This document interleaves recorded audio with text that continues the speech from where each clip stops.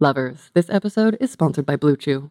We all know that there is more to confidence in the bedroom or the kitchen or the sex club or a stairwell or the woods or wherever you are. There's so much more to sex wherever you do it than just jackhammering away. But if all you're missing in your relationship is some mutually beneficial stiffness, check out BlueChew.com.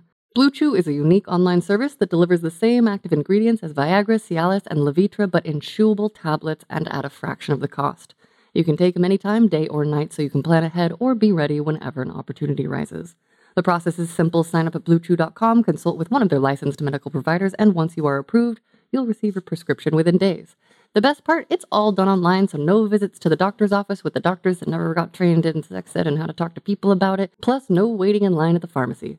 Blue Chew's tablets are made in the USA and prepared and shipped direct to your door in a discreet pack.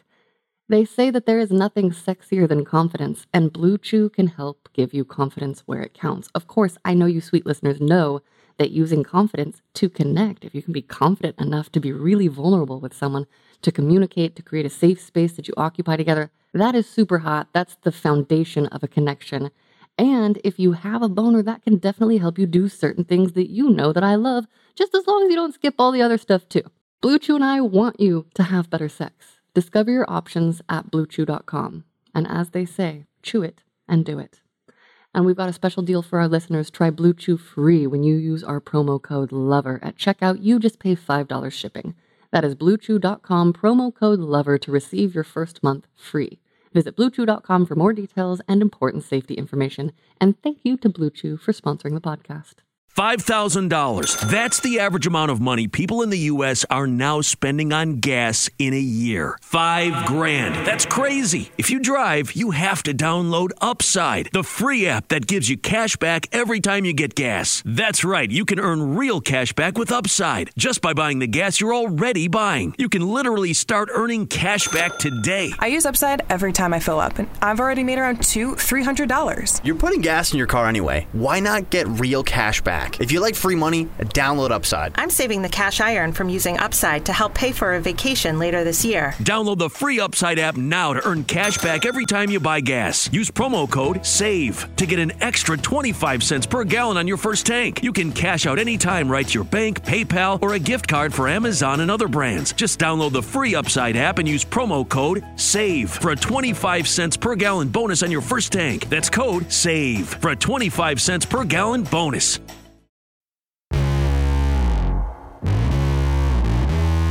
Hello, lovely humans. I'm Wyo Lee, and you are listening to Sex Stories, a podcast where we smash shame and shift social norms one sexy conversation at a time.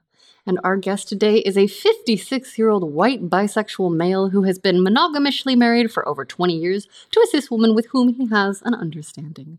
A kinky dom who is into bondage, flogging, giving and receiving anal, naughty roleplay, and over-the-knee spankings, who loves taking his submissive partner deep into subspace. He works in criminal justice and is from Northern California. Welcome, Tom. Hey, thank you. Welcome. Welcome me. I'm so excited to have you here. Can you start off by telling us, if you had to rate yourself on a sexual shameometer, with 10 being so full of shame and 1 being not really shamey at all, where do you fall today right now? And where do you fall, like, in general, if there's a roller coaster? Right now, in this exact moment, 0. I have no shame. I'll tell you whatever you want to know, whatever you want to ask. I'll tell you. Exciting. What about in the rest of your life? Like, are there shamey moments, or kind of like, where do your numbers hover in polite society? As far as my sex life, it is private. So I don't have any shame about it. But there's not a lot of people that know about it. They know I have I kind of have a sex life. They don't know the full details of my dominant side. One friend knows a little bit about it, but I don't think anybody on the outside world, if they were to realize that I have a dom side and the things I do and why I do them, would see me that way. But that's because I just try to be an ordinary good guy. I think that's the first time someone has been like, not high shame because I got secrets, or, secrecy versus privacy. I have private. Yeah, what do we call those? What's the privacy version of a secret? I have privates. Nope, that's different. I mean, you do have privates. No, I know you have privates. I've listened to all of them. If you had written them, I would have read them all. So, yes. Can you tell us what is sex to you? That's a multi-tiered question. Sex to me let's start at the bottom tier, can be no intercourse. It starts out like your high school teenagers in the back of a car kissing and making out and, grinding, exploring each other and thigh humping. But it doesn't have to lead to intercourse or anything. It's about the mental, emotional, physical connection at the time. And that's very sexual. Substitute sensual, if you wish, but that's the first tier. And the other ones build off that. Then there's sex that I have with my submissive that is just raw. At the time we're having this raw, carnal, lusting sex. She's not my submissive. She's my lover. I separate the two. Really? Try to. And, sometimes she likes it a little rough. We haven't been together in a while, and more than not, if it's a difficult re-entry, she doesn't care. She'll say push through, shall we say. Because she has a very passionate, loving, deep other side to, which I'll get into. That's the third tier. But she enjoys being made love to and getting fucked, depending on, what's going on. Yeah. And the third tier, back to the making love. She once asked me, what's the difference between fucking and making love? And I said, I'll show you. And one time we were together, I took her back into the bedroom and I slowly, gently put all my heart and soul into kissing her, nibbling on her earlobe, kissing her down her neck, suckling on her nipples, just building all the gentle sensuality that I could. When we had intercourse, it was not raw or rough. It was spiritual. She's clawing at the sheets because the sensual intensity is building, and that's making love. Fucking is not making love. Making love is being passionate and soulful and emotionally and mentally engaged with your partner, with what you're doing, with caring and love and so forth. Fucking is fucking. You can do that with yourself or with a fleshlight. It doesn't matter. It's different. I got my first video from someone that had a fleshlight today, and I was like, I get to see it up close. What a great multi-tiered answer. Also, if ever in the future you discover other tiers or sub-tiers or like whatever, I'm always here for that update. Oh, sub-tiers I'm definitely interested in. Oh, yeah? Good point. Of course you are. Tell us, how does sex influence your life? Well, I listen to your podcast during the day while I'm working. So there's that influence.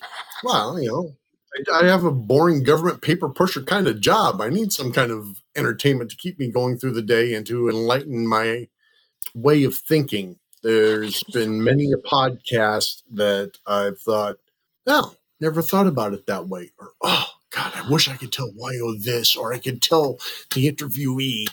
I want to jump in and say that. So otherwise, in my daily life, it's not a thing.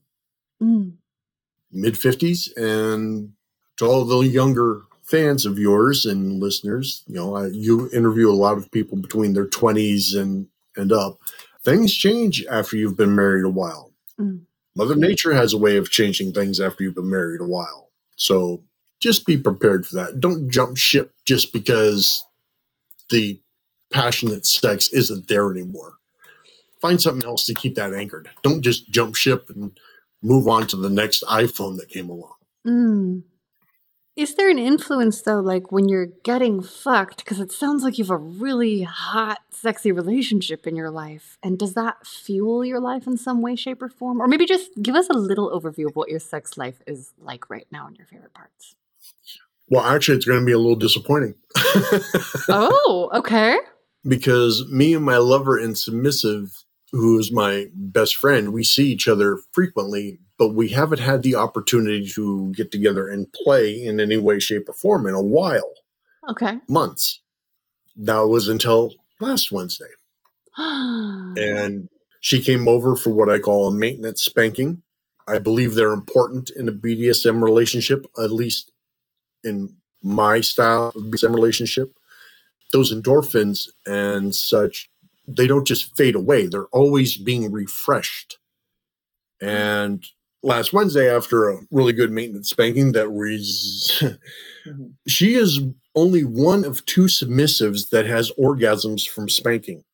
I have read about this, and I'm so curious. And also, I was slapping myself in the bathtub this week just for funsies, but pussy slapping, not spanking slapping. And I was like, oh, maybe. But was she always like that? No, she was never like that. She'd never been in a BDSM relationship in her life. No, but the spankings, from the beginning, was it day one of spanking? She's like, oh, this can make me come? No, it's something you... No, she didn't even know she could come from being spanked. I didn't know if she could come from being spanked. Interesting. Like I said, she was fairly a newbie to the lifestyle when we got started in this. And I wasn't trying to make this happen. It's not like I was fondling her or fingering her or using a toy on her while I'm spanking her. Yeah, no. No. I think it developed because of the amount of trust that we have with each other and the love and desire we have for each other. I think that's where the genesis, the birthstone of that came from spanking her and grabbing hold of her ponytail and pulling it a little tight so her hair tugs at the same time. First time she had an orgasm in my lap, that was amazing because I didn't expect that from her. I've only had one other submissive that do that. But not only has she been able to have orgasms from spanking over my knee, actually more correctly in my lap, she's been able to have multiples. Wow.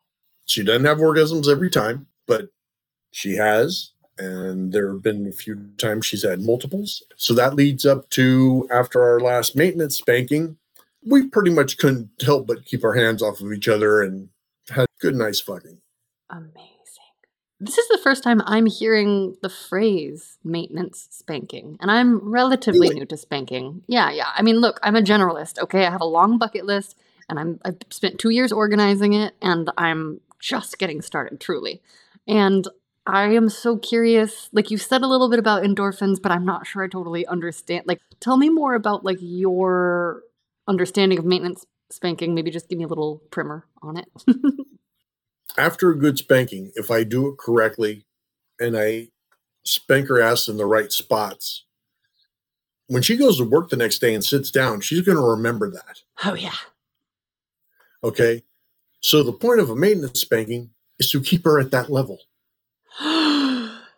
If timing allows and family issues don't get in the way, it could be a weekly thing.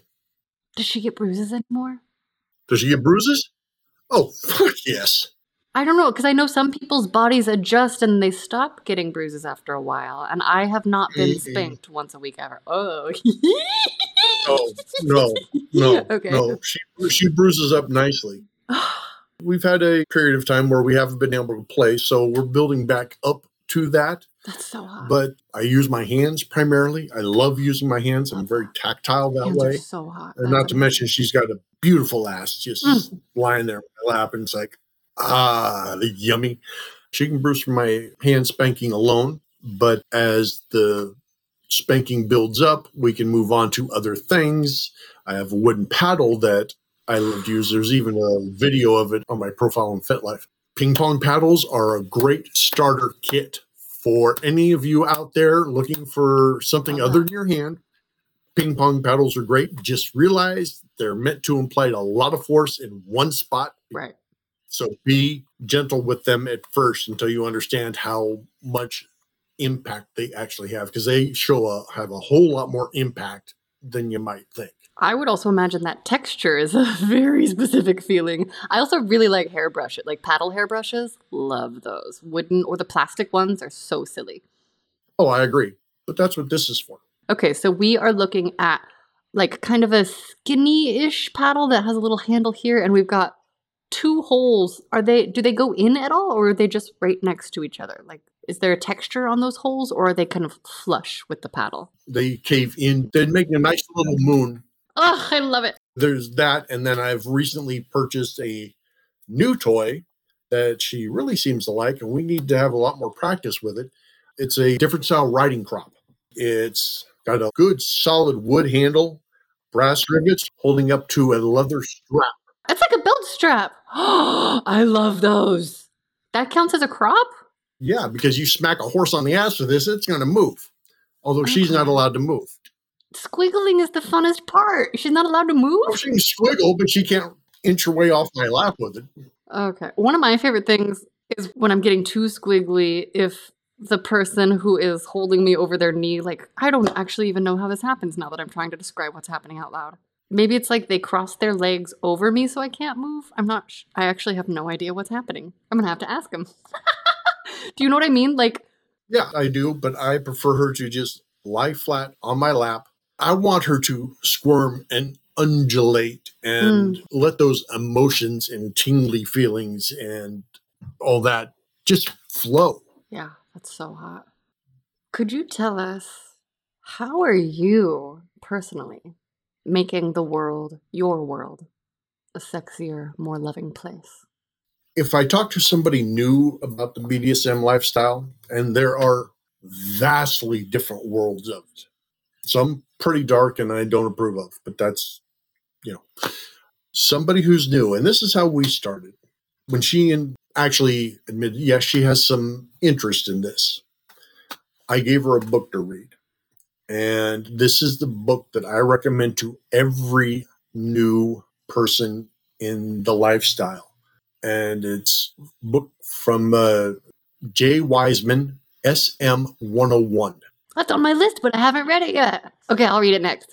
It's not all 50 Shades of Grey with the contracts and all that and stuff. It's more about a mutual understanding. You can have a written contract, but it's about understanding each other, being on the same page as far as what limits are, what soft limits, hard limits, and things that need to be discussed. And for somebody that's new in the lifestyle, I think it's an excellent starting point. So if they come across somebody that's just not right, they know what the safe place should be. They have the basic information to say, no, okay, I was interested, but now you're getting weird and I don't want to go there. And they'll be persuaded because they understand the very basics of safe words and being safe and initial contacts, having a dear trusted friend know where you are and when to hear back from you. Yes. Kind of thing. Safety buddies. Tell us what your sex education was like.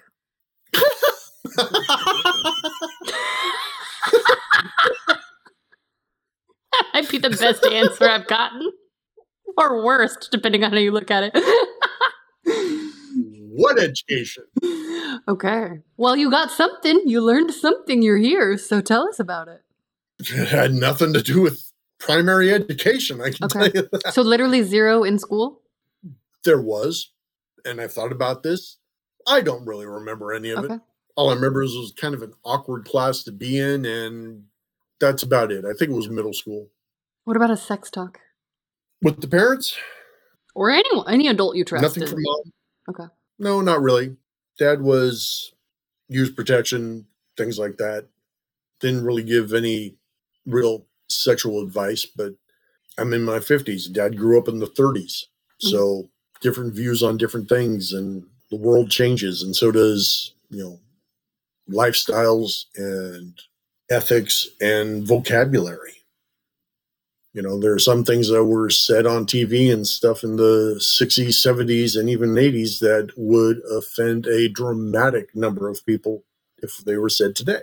Totally. So vocabularies change as well in the way people are described and such.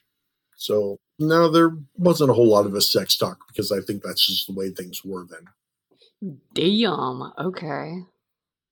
What are safer sex conversations like for you now, and how did you learn to have them? My wife and I were swinging. We were particular about the playground, it was called, that we went to. It was run by a nurse. So she was very particular about, safe sex and so forth. I mean, there were beds and pillows lining practically the walls. You can, do anything just about anywhere. But there was also a bowl of condoms in every possible room. I think if you open the refrigerator and get water, there's a bowl of condoms in there. And with my submissive, we communicated with each other and were upfront with each other with any concerns or anything we had before any intercourse took place. Did that include testing? Does it include protection? Like, tell us kind of like what your personal needs are around your own health and safety with partners. Protection is on the table. We are fluid bonded. To the best of our knowledge, there's no surprises at this point, but we'd be honest with each other if it did, because she has a personal life outside of this, right? She's a mother, working mom. She's not married in a sense to me, although kind of, if you want to consider the Wiccan ceremony we had. So, she has a boyfriend, and if there was anything that was ever a concern, she'd tell me. That's all there is to it. So you guys have open communication, and it sounds like you have talked about the level of risk that you're both comfortable with. And it sounds like you both have, other people in your life who may be affected, and you have a system that works for you. Correct. No concerns about pregnancy. I come in every hole and on her face and on her tits and just wherever the moment feels the best place. Sometimes she'll be sucking my cock, say, I'm getting close. Where do you want it? And she'll say, on my tits or on my face, or she'll just keep going. That's nice. You let her pick. Well, yeah. Well, she's making me feel really good. Why would I want to make her stop? Lovers, this episode is sponsored by Blue Chew. If you are listening to this, you are probably like me and you love sex. And you also know that fantastic sex takes more than just a boner. But if that's all that's missing in your connection with your partner, check out BlueChew.com. Blue Chew is a unique online service that delivers the same active ingredients as Viagra, Cialis, and Levitra, but in chewable tablets at a fraction of the cost. You can take them anytime, day or night, so you can plan ahead or be ready whenever the opportunity arises. That's my favorite. The process is simple. Sign up at BlueChew.com, consult with one of their licensed medical providers, and once you're approved, you'll receive your prescription within days. The best part, it's all done online, so no visits to the doctor's office, no dealing with the awkwardness that exists because physicians are not often given great guidance about how to talk about sensitive personal things like boner softness, plus no waiting in line at the pharmacy. Blue Chew's tablets are made in the USA and prepared and shipped direct to your door in a discreet pack.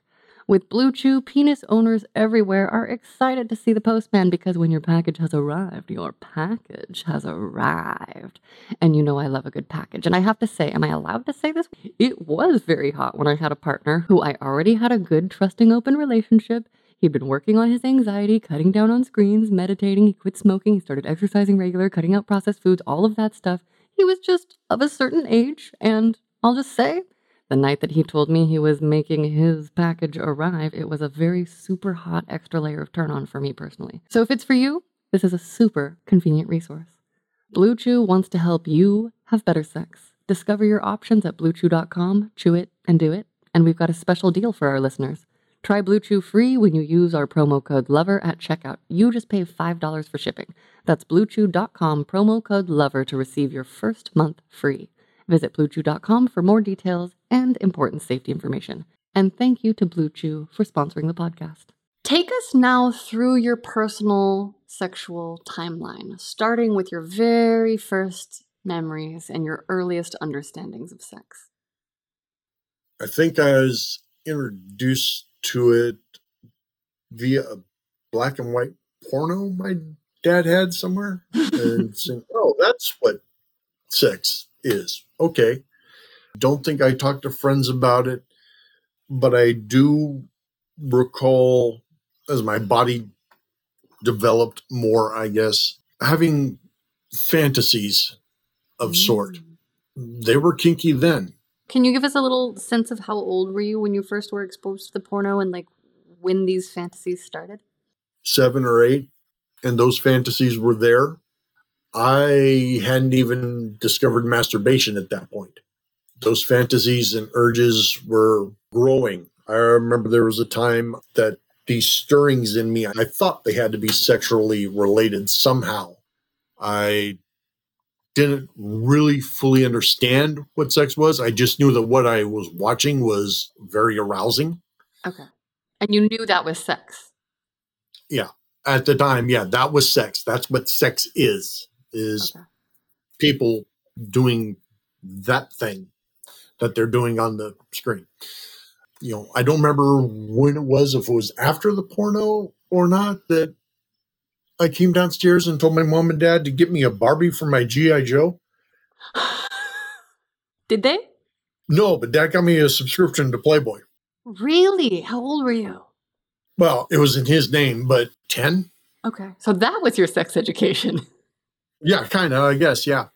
What do you remember learning from it or seeing in it? I haven't looked at very many old Playboys, although I did buy myself some boxes of them. Did it have anything about S&M or was it pretty tame? Okay. Playboy's pretty tame. Beautiful women, nudity, lovely shapes. Yeah, the childhood thing, it's hard for me to process what happened when and how. I do know I had these urges. I couldn't figure out what they were, except that I really needed a Barbie doll, and somehow that would solve the problem. But I don't think I fully understood what they were. Yeah. When did you start exploring your own body?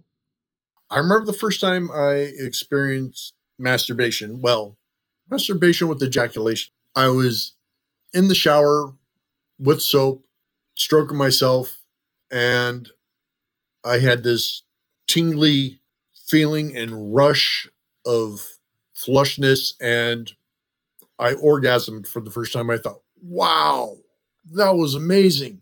Can you do it again? So that was my first experience with that. Important next would be a high school girlfriend. In essence, she taught me how to kiss because I was so shy and just so scared that I couldn't bring myself to kiss her. So she kissed me, and then she taught me how to tongue and so forth. And that jump-started a lot of kissing and groping, but never led to sex. Years later, she told me her mom thought I'd be her first, but that wasn't the case. Oh. My first wasn't until my next girlfriend, which they knew each other. In fact, she told my new girlfriend, hey, I taught him how to kiss, so you owe me. That relationship started in high school. There was a lot of kissing, a lot of groping, a lot of making out, a lot of times in a parked car, kissing and masturbating each other to orgasm. We didn't actually get to having sex until much later. I was 19. My friend's father wanted to auction me off as a virgin to pay off the mortgage on his house. I wish I had thought of that. I was like trying to lose my virginity. I'm like, oh my God, people sell that? Damn. If only I'd known back then. Okay, so you had some sexual experiences and then you had like intercourse. Like, what was important about that for you? As a teenage boy, it was very important to me because I was no longer going to be scared of it. The first time we had sex was on said friend's father's house on the couch. For me, it was amazing. She wasn't a virgin, but I was, and there was a joy and euphoria.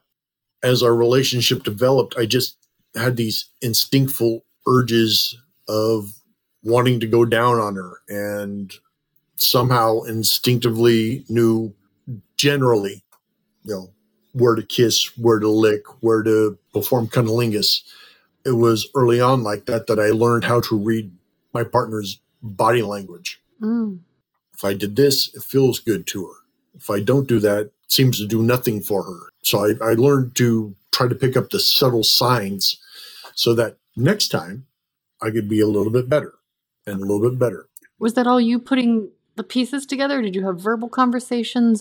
A little hard to explain. Even back then, I was picking up senses of body language, and as far as the way her breathing would change, or I could feel her heart rate change, or I could feel her tremble, or her legs clench, or moaning, and, picking up on those subtlenesses of the changes that her body was experiencing. helped me understand it more. And I don't know how much we talked about it after, except that she really wanted me to do it again.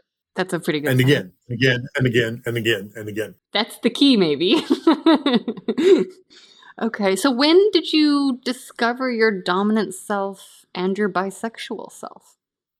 There was a S&M part of my life that I didn't realize that's what it was then as an adolescent. Yeah. It was 7 or 8 years old, visiting my cousin, staying over the night, and we would talk about these, I guess, fantasies, you would describe them now, about having girls we liked tied up and like a little paddle wheel of some sort, constantly spanking their private part and, pussy slapping on and on and on. And, we talk about different ways that we could do this and, have them suspended by rope from the wrists and, various things. And at that age, I didn't know anything, but it was there. I learned to be a dom pretty much by instinct. And when I look back at it through this question, it was always there in some form, I think. It wasn't until many, many years later I let it evolve. When I started practicing BDSM was late 30s. My wife and I were swingers, and we would do that fairly regularly. She called me one day after work and said, "Hey, we're going to go over to so-and-so's house after work and have margaritas." I said, "We are?"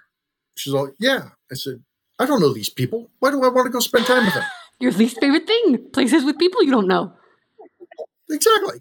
And I thought, okay, I'll go. But I'm former Navy, and it turns out he was a former Marine. So we naturally connected. Oh, you didn't fight about which branch was better? Navy and Marines are like siblings. Oh, really? Okay. Only we can give each other a bad time. In fact, the only bar fight I was in the military was on an Army post. My dad's Air Force, one uncle's Navy, the other one is Army. So they were, they were always like, bah! I can only imagine. Then his wife came home and, we started talking and everybody drinking. And as things went on, we just got real comfortable with each other. He and I are sitting at the kitchen table with our cocktails. And all of a sudden, I don't know how this happened. It's never been explained to me.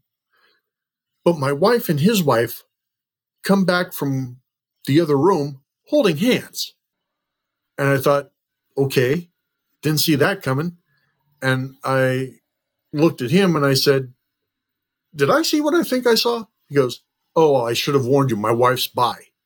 And my wife and her hit it off. That first night, we damn near ended up naked in the hot tub. But my wife pumped the brakes on that and said, "No, we need to go." So she got me home. And the next morning, we're in bed. And were we set up? Did he set us up? Did he know this was going to happen? And then we talked to him. And he's all, "Oh, hell no. I had no idea.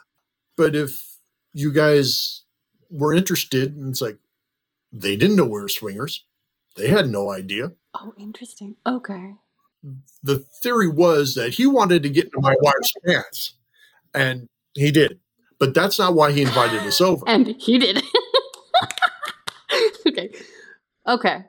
So they didn't know you were swingers. You didn't know that they were an option, is what I'm hearing from this story. Exactly. But you guys just all hit it off. And then, did you tell them at any point you were swingers? Was she bi? Were you bi? Yes. Okay. At that time, I was not bi. She was what we called bi-comfortable at that point. Okay. Okay with being a woman, but not really sure about how far she'd be willing to go or whatever. Okay, so when you were 19, you had partnered sex for the first time, and it sounds like it was really hot and pretty vanilla-ish. I don't want to put words in your mouth. Mm-hmm. And then late 30s, we have this hot couple that you've met, and we have a bi-comfortable and a not yet aware of bi you. So when you went into swinging, were you mostly swapping? And also, what led up? What were your 20s like? What happened before that? What vanilla pieces, even if they aren't interesting, like what got you to swinging? Like how did we get there? I ended up getting divorced from my first wife, met my wife at the place I was working, my current wife. That's how we ended up getting together and getting married. As far as how we started getting into swinging, because when we were first together, there wasn't a safe flat surface anywhere. Okay. Side story, we're driving home from a charitable event. She's had a couple of cocktails and she decides she wants to lean over, unzip my pants and pull my dick out. And it's like, okay, I can do this. This is good. And then she leans over and starts sucking on it. And I'm looking for an off ramp. Oh. And I found a pullout on the side of the road and I pulled over, rolled down the dirt hill and parked. And she looked up at me and said, "Smart man." That's hot. Is there anything we need to visit from your first marriage, even if it's just to say the sex was like this, or it was like that, or I learned this about myself, or I learned what I don't want? The only thing about it is I got really good at cunnilingus because she'd rather I did that than have sex with her. Okay. As soon as we were making out, she'd just start pushing my head down. It's like, wow. Okay, yeah, she was aggressive about it. How do you feel about that? I know a lot of vagina owners who are like, "Don't you fucking push my head down." And I'm sort of like, and once we're at this stage, if you'd like to push my head down, but how did it feel to you though? Early on, it was, all right, right on, this rodeo is going to get started. And then later I saw it as more selfish because she wouldn't return the favor of oral sex. Yeah, it's hard when our needs don't get met to want to be as generous. That's how I feel. Anyway. Right. So that was with the first wife.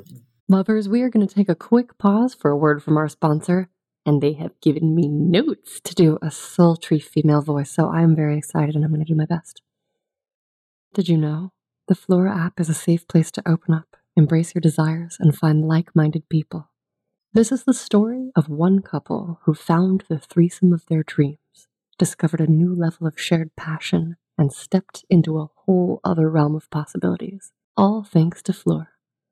As life's routines settled in, Robert and Lucy found themselves yearning to explore uncharted territories. So they downloaded Fleur and embarked upon a thrilling journey of sensual experimentation, learning more about each other's desires in the process. Open-minded and adventurous, Robert and Lucy dreamt of adding a new dimension to their intimacy, sharing the touch of another woman, being witnessed and connecting in a way that transcends the ordinary. In Fleur's diverse and accepting community, Lucy connected with Emily, a babe craving the same experiences. So they invited Robert to the conversation. The chemistry built and anticipation heightened as they exchanged messages until finally their agreed-upon date night arrived. A gorgeous hotel was the setting for their evening of pleasure, passion, and connection, a shared exploration that fulfilled each party's desires. Fleur app celebrates the beauty of open-minded connections. It's a platform where fantasies come to life and desires are embraced without judgment. For couples seeking adventure with others or individuals keen on exploring, Fleur invites us all to a world where every desire is a possibility waiting to unfold. Download Fleur now, express your desires freely, and find like-minded people today. My loving wife, we had a fantastic sex life. Like I said, none of us safe flat surface. If we're out walking on the beach and we saw two rocks and a cliffside that would provide privacy, game's on. But this is where the pitfalls of being married comes in. You're with the same partner all the time, and the sex is fantastic because the infatuation and the lust and everything is right there. But when you're with the same partner for a period of time, it gets repetitive. It gets boring. It gets comfortable. It gets, want to have sex tonight? All right. Should we put in a porno? Sure. Get us started. But we're too young for that. I suggested, well, would you be interested in considering swinging? And she thought, I don't know. And then one night there was an HBO feature called Real Sex, REEL. Mm-hmm. And it was basically a documentary on swingers clubs and the way they were run. And, the people and how friendly they were and how great everybody was and how safety was a thing and how nobody was pressured to do anything, in the clubs, playgrounds they were interviewing. And she looked at me and said, if it's like that, I'm interested. Said, okay, honey, why don't you look into it and let me know if you're interested? So I let her do the research and look into it and start that path for us. Okay. Because I didn't want to start it myself and be afraid that she felt she was being dragged along. I want her to drag my ass along. Okay. And she did. We put up a profile on Adult Friend Finder. And we met some couples there and played a little bit. And then she found this playground run by a nurse. And we went to a New Year's Eve event because she said, tell you what, you guys come on down. You don't have to do anything and keep your clothes on. Just check us out. If you're interested, then, we'll see you again. If not, it was nice to have your company. So we went down and, had some champagne and stuff and saw a lot going on. We didn't participate. We did stay the night. We did have sex with each other because we're pretty turned on by that point that evening after everybody had left. And the next morning, had breakfast with the hosting couple and decided, okay, next time we come down, we're going to get more involved. So we were doing all that. And that's when the infamous tequila party arose. Okay. And now we know that they have an open relationship and we swing and we're all four interested. And so the Holy Grail. We started playing with them. Different rooms, different things. His wife was insatiable. This is how I got my first submissive. She was my first submissive because back to those instincts I was telling you about, there was something about her that I just felt, I don't know where exactly this may go, but I wonder. So she liked to go out in the garage and make out. They had a couch and stuff out there. I was kissing her and I reached up to the back base of her neck, wound my fingers in her hair, gently gave a tug, and she let out a breath of, and I knew that she was a submissive and she was going to like spanking and nipple play and so forth. And then I leaned over and just lightly bit on her earlobe and got the same response, and her lower lip, same response, like, okay, this is something we'll need to talk about next time. And that's where I really started in depth, consciously exploring my dominant side and her submissive side. And she was not only the first submissive, but the first one to have orgasms from being spanked. Was that your first time spanking? Yes. Ooh. But apparently I have a knack for it. Also, apparently my touch does things to people. But yeah, she was a pain slut, loved to be spanked, and she bought me my first flogger, which I still have today. It's fabulous leather deerskin. If you're familiar with the San Francisco area, it was Madam S, and she's no longer in business, but her husband has a large leather community called Mr. S, and he handmade the floggers, and this thing is beautiful. So she gave it to me, and we played around with it. I restrained her with some rope, pinched her nipples and nipple clamps, and she was highly responsive to just about anything. And this is where we get into the difference of subspaces. We went to the Citadel, if you're familiar, in San Francisco, and I tied her to a St. Andrew's cross, and I was flogging her ruthlessly. I don't know if it's the dopamines or the endorphins or what, but her brain chemistry, through all the intensity and sensations she was feeling, she went to a different place. She actually started laughing. And the harder I flogged her, the more she laughed. I'm kind of like that sometimes. I get hysterical. And I had to go up to her and say, what's your safe word? Because I knew she was in a completely different realm. Yeah. Good. And when we started doing this, anytime we'd be playing and she'd start to get really into it, I would stop and ask her what her safe word was. And the reason for that is I need her to be able to pull that word out of nowhere, no matter what state of mind she's in. Yep. matter how deep in subspace she is, I need her to be able to pull that. Yeah. So I'd constantly be asking for it, to be planting that in her mind as things got deeper and deeper and deeper into subspace. Yeah. She was just in a different place. And frankly, my arm was tired. I was going to say, yeah. So started backing it down. I started caressing her, rubbing her wrists around the shackles, feeling her fingertips. That's important with me when you got somebody bound. You constantly feel the fingertips. If they're getting cold or turning color, either loosen them or take them down so the blood can recirculate. That's a big indicator for me. I took her down and I sat on the floor. She curled up in my lap and I started the aftercare process, which is something I never really knew, but again, instinctually knew that if somebody's been gone to a different place, when they come back, they're going to need to feel safe. Mm-hmm. So she just sat there in my lap and gently, caressing her and talking to her gently and kissing her on her head and such, and her forehead and temples. She came back down and, she said to me, wow, I don't even know where I was. I said, that was amazing. And it was at that moment I realized I'm not into this for the sex. What drives me is that state of subspace. A lot of submissive get subspace through the entire sexual enjoyment aspects of BDSM. I look for, can I bring you to a different place? Can I make you forget your troubles? And with my current submissive, when I was flogging her one time, she had a massive breakthrough as far as, her tolerance and subspace.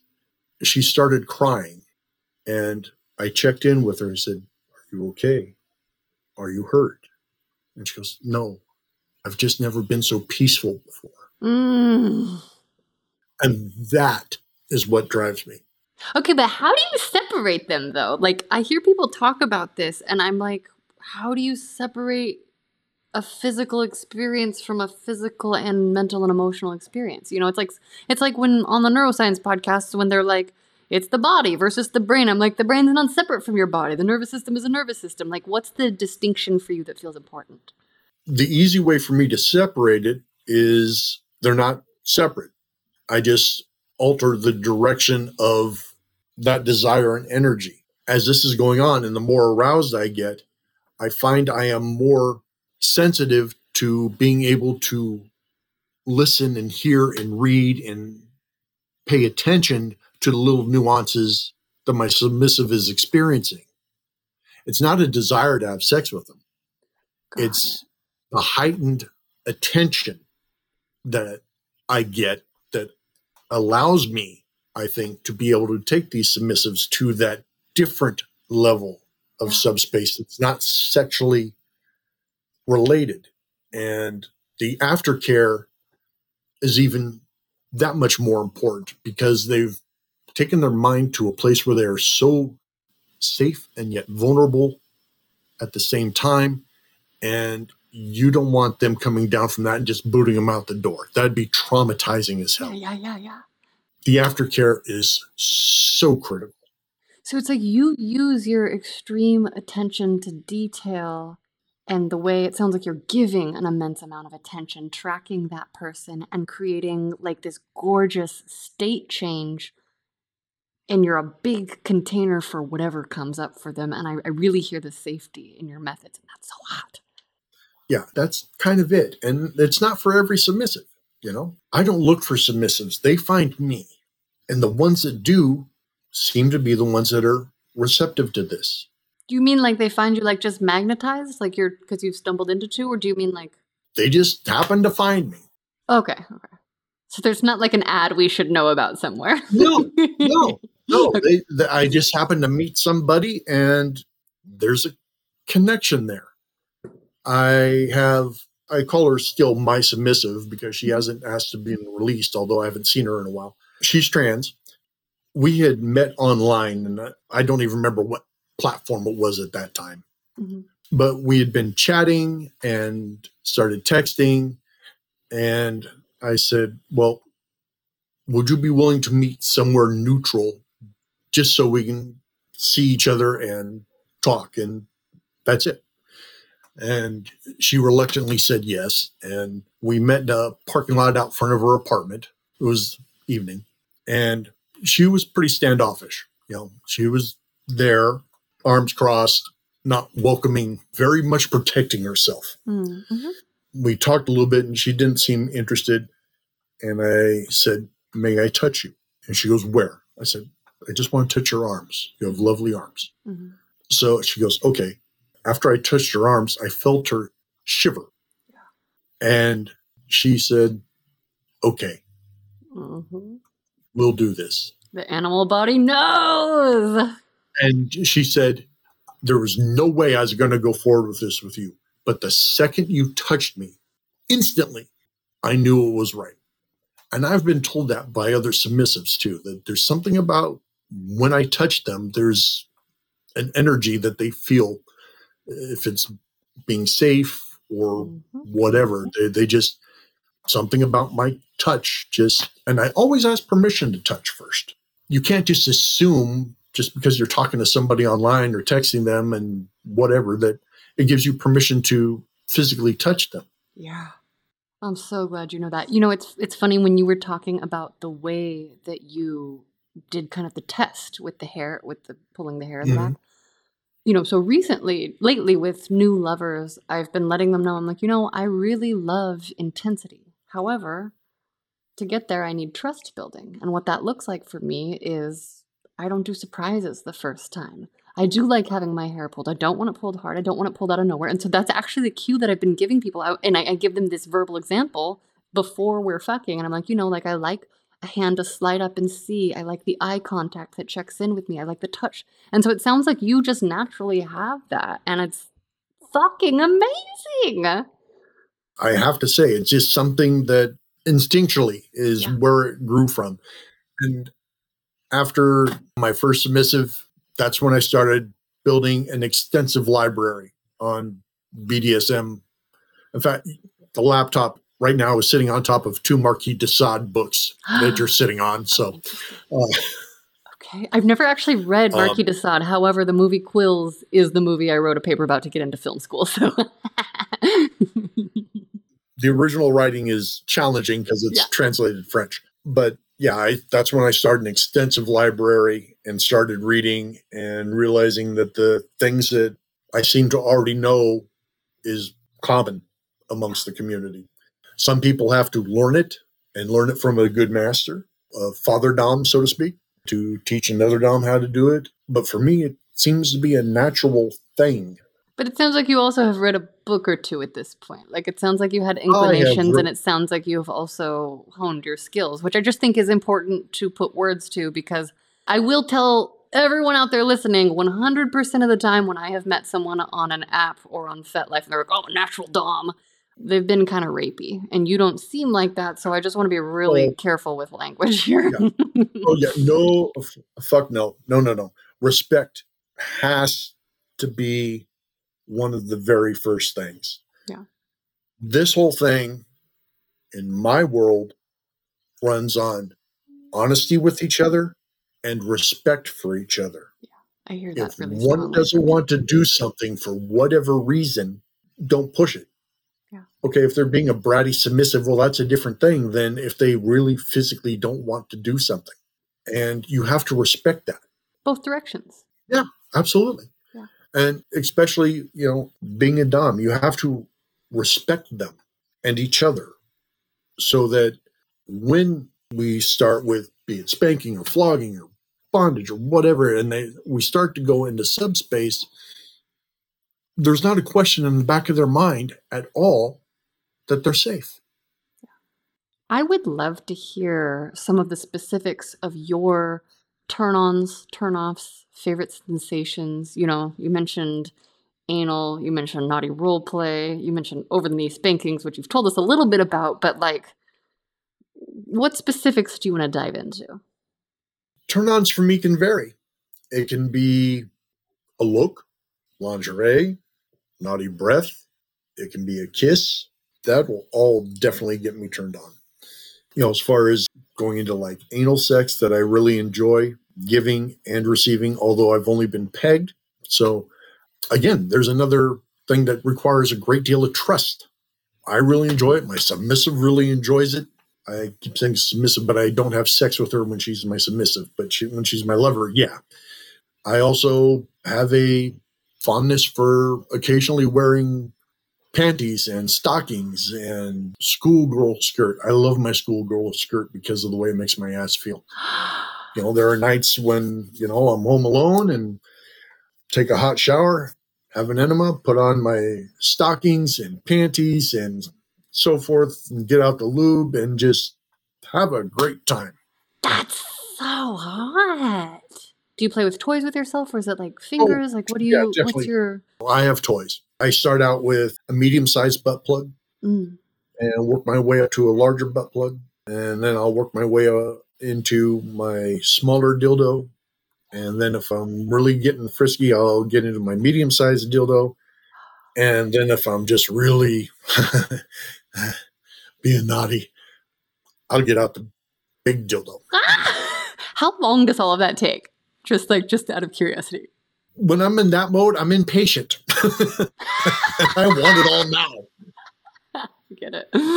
So it's hard to calm down and pace myself. Amazing. I mean, if your asshole can handle it, there's no right or wrong answer, right? Like, apparently, yeah, it can. It seems to adapt back fairly quickly. Yeah. Riding a dildo in a pair of open crotch panties in my schoolgirl skirt and hoping my legs don't give out. Yeah. That's so hot. Are you like home alone when you do this, or is it like something where you just be in your own room? Okay. Because I'm like, what psychic space needs to be in place? That's so hot. What kind of panties? Are you more like lacy, silky? Do you have a variety? I mean, crotchless, obviously, but lace. Okay. Lace. Cool. They're not all crotchless. I have some man panties, I guess they're called, that have a little pocket in the front. Love that. Yeah, and they're boy shorts and they're lacy, and I love the way they feel. And there are some thongs and various others, some crotchless, and some that just have a wonderful little lace pattern on the ass with a little bow on the top, and it allows great access. Lace is my thing. That's so hot. I want to ask a follow-up question because I don't think I understood this from the intro, although now I'm like, oh, you said it very clearly. So you really make a clear distinction between like submissive, we are not fucking, or like having intercourse. Lover, we are. Pretty much all the time. As a submissive, there's no sex. Okay. There have been times that, there has been. Like the last time I gave my submissive a maintenance spanking, couldn't help herself but want to give me head. So, okay. I get it. And that led into a good fucking. But as an example of why, other than the heightened arousal and attention to detail, say after she's had a good maintenance spanking in my lap, and she leans up and leans against me for the aftercare and just curls up in a little ball, and she has the most peaceful, content look on her face. Why would I want to ruin that moment for something I can have later? This is a special moment. Okay, so it would be a ruin. So for me, I'm like, it's literally a punishment if I'm getting spanked and not allowed to access the cock. And like one of the brat games that I've been like learning to play, the game is basically like I'm trying to get to the cock and I have to get spanked first because I've been naughty because various reasons. But this is where I'm a different Dom. No, that's why I love like hearing these details, because I'm like, but what about getting spanked with a cock in your mouth? Because I can take so much more pain. And we can play those games and have played those games too, but that's more sexual fun. I see what you're saying. No, I think that's a cool distinction, and I really like hearing that detail, and that it makes a lot of sense when you spell it out for me, and so I'm glad I got to hear that. Yeah, because it's important. It goes back to that trust and caring and love, and it's just the way I am. And I think it's important for everyone to know, too, like you said, it's, kink and BDSM is different for everyone, even though we may use the same words to describe activities. That's why I really love super long-form conversations. I mean, look at us. But we're not there yet, so staying focused, what other sensations or toys or role play or games feed your sexual soul? She and I have various ways of exploring different kinks. Like I said, she can like it rough. The first time I had sex with her, I bent her over her bedroom bed and just pushed her face down into the mattress and just fucked her hard. And I could see under my hand, she was grinning the entire time. When she's pegging me or using a toy on me, I tell her, I said, don't touch my dick. See if we can make me have a prostate orgasm. I've yet to do it, but the sensation is just so amazing. I don't want to come that fast and not enjoy it for longer. That's so cool. And I love working towards stuff like that. You know, kind of like you were saying, like, I don't know if I'll ever come from a spanking, but I fucking want to try. And last time I feel like, I don't know, something new was happening. So who knows? What other personal pleasure discoveries have you made about yourself? Other than the cross-dressing, that's probably it at the time. What else do you want to explore? I would like to have enough confidence to be able to go out dressed. Okay. And I'm an ugly ass girl. I'll tell you that. Oh, not true. Ugly-ass I girl. think everyone's a beautiful girl, personally, who wants to be. But one of the things about it that turns me on so much is when I've got that skirt on and so much of my ass is showing and I can feel it and feel the cool air. It makes me want to feel desired and lust after and maybe be built up and groped and, you know, be the object of somebody else's arousal and desire and experience that. And hopefully it's the right person and I lose my anal virginity to the right cock. Ooh, hot. May it be so in divine timing. Yes, please. That would be something I'd really like to be able to do. I don't know if it's anything I'll be able to do at this point in my life, but you never know. I was going to say, we can hold the hope lightly with you and see what unfolds, you know? I mean, with non-attachment. You've answered this in many ways. Your attention to detail, your thoughtfulness, your clear emotional intelligence. But I would like to hear if you think there are any other specific skills that make you a great lover that we haven't covered yet.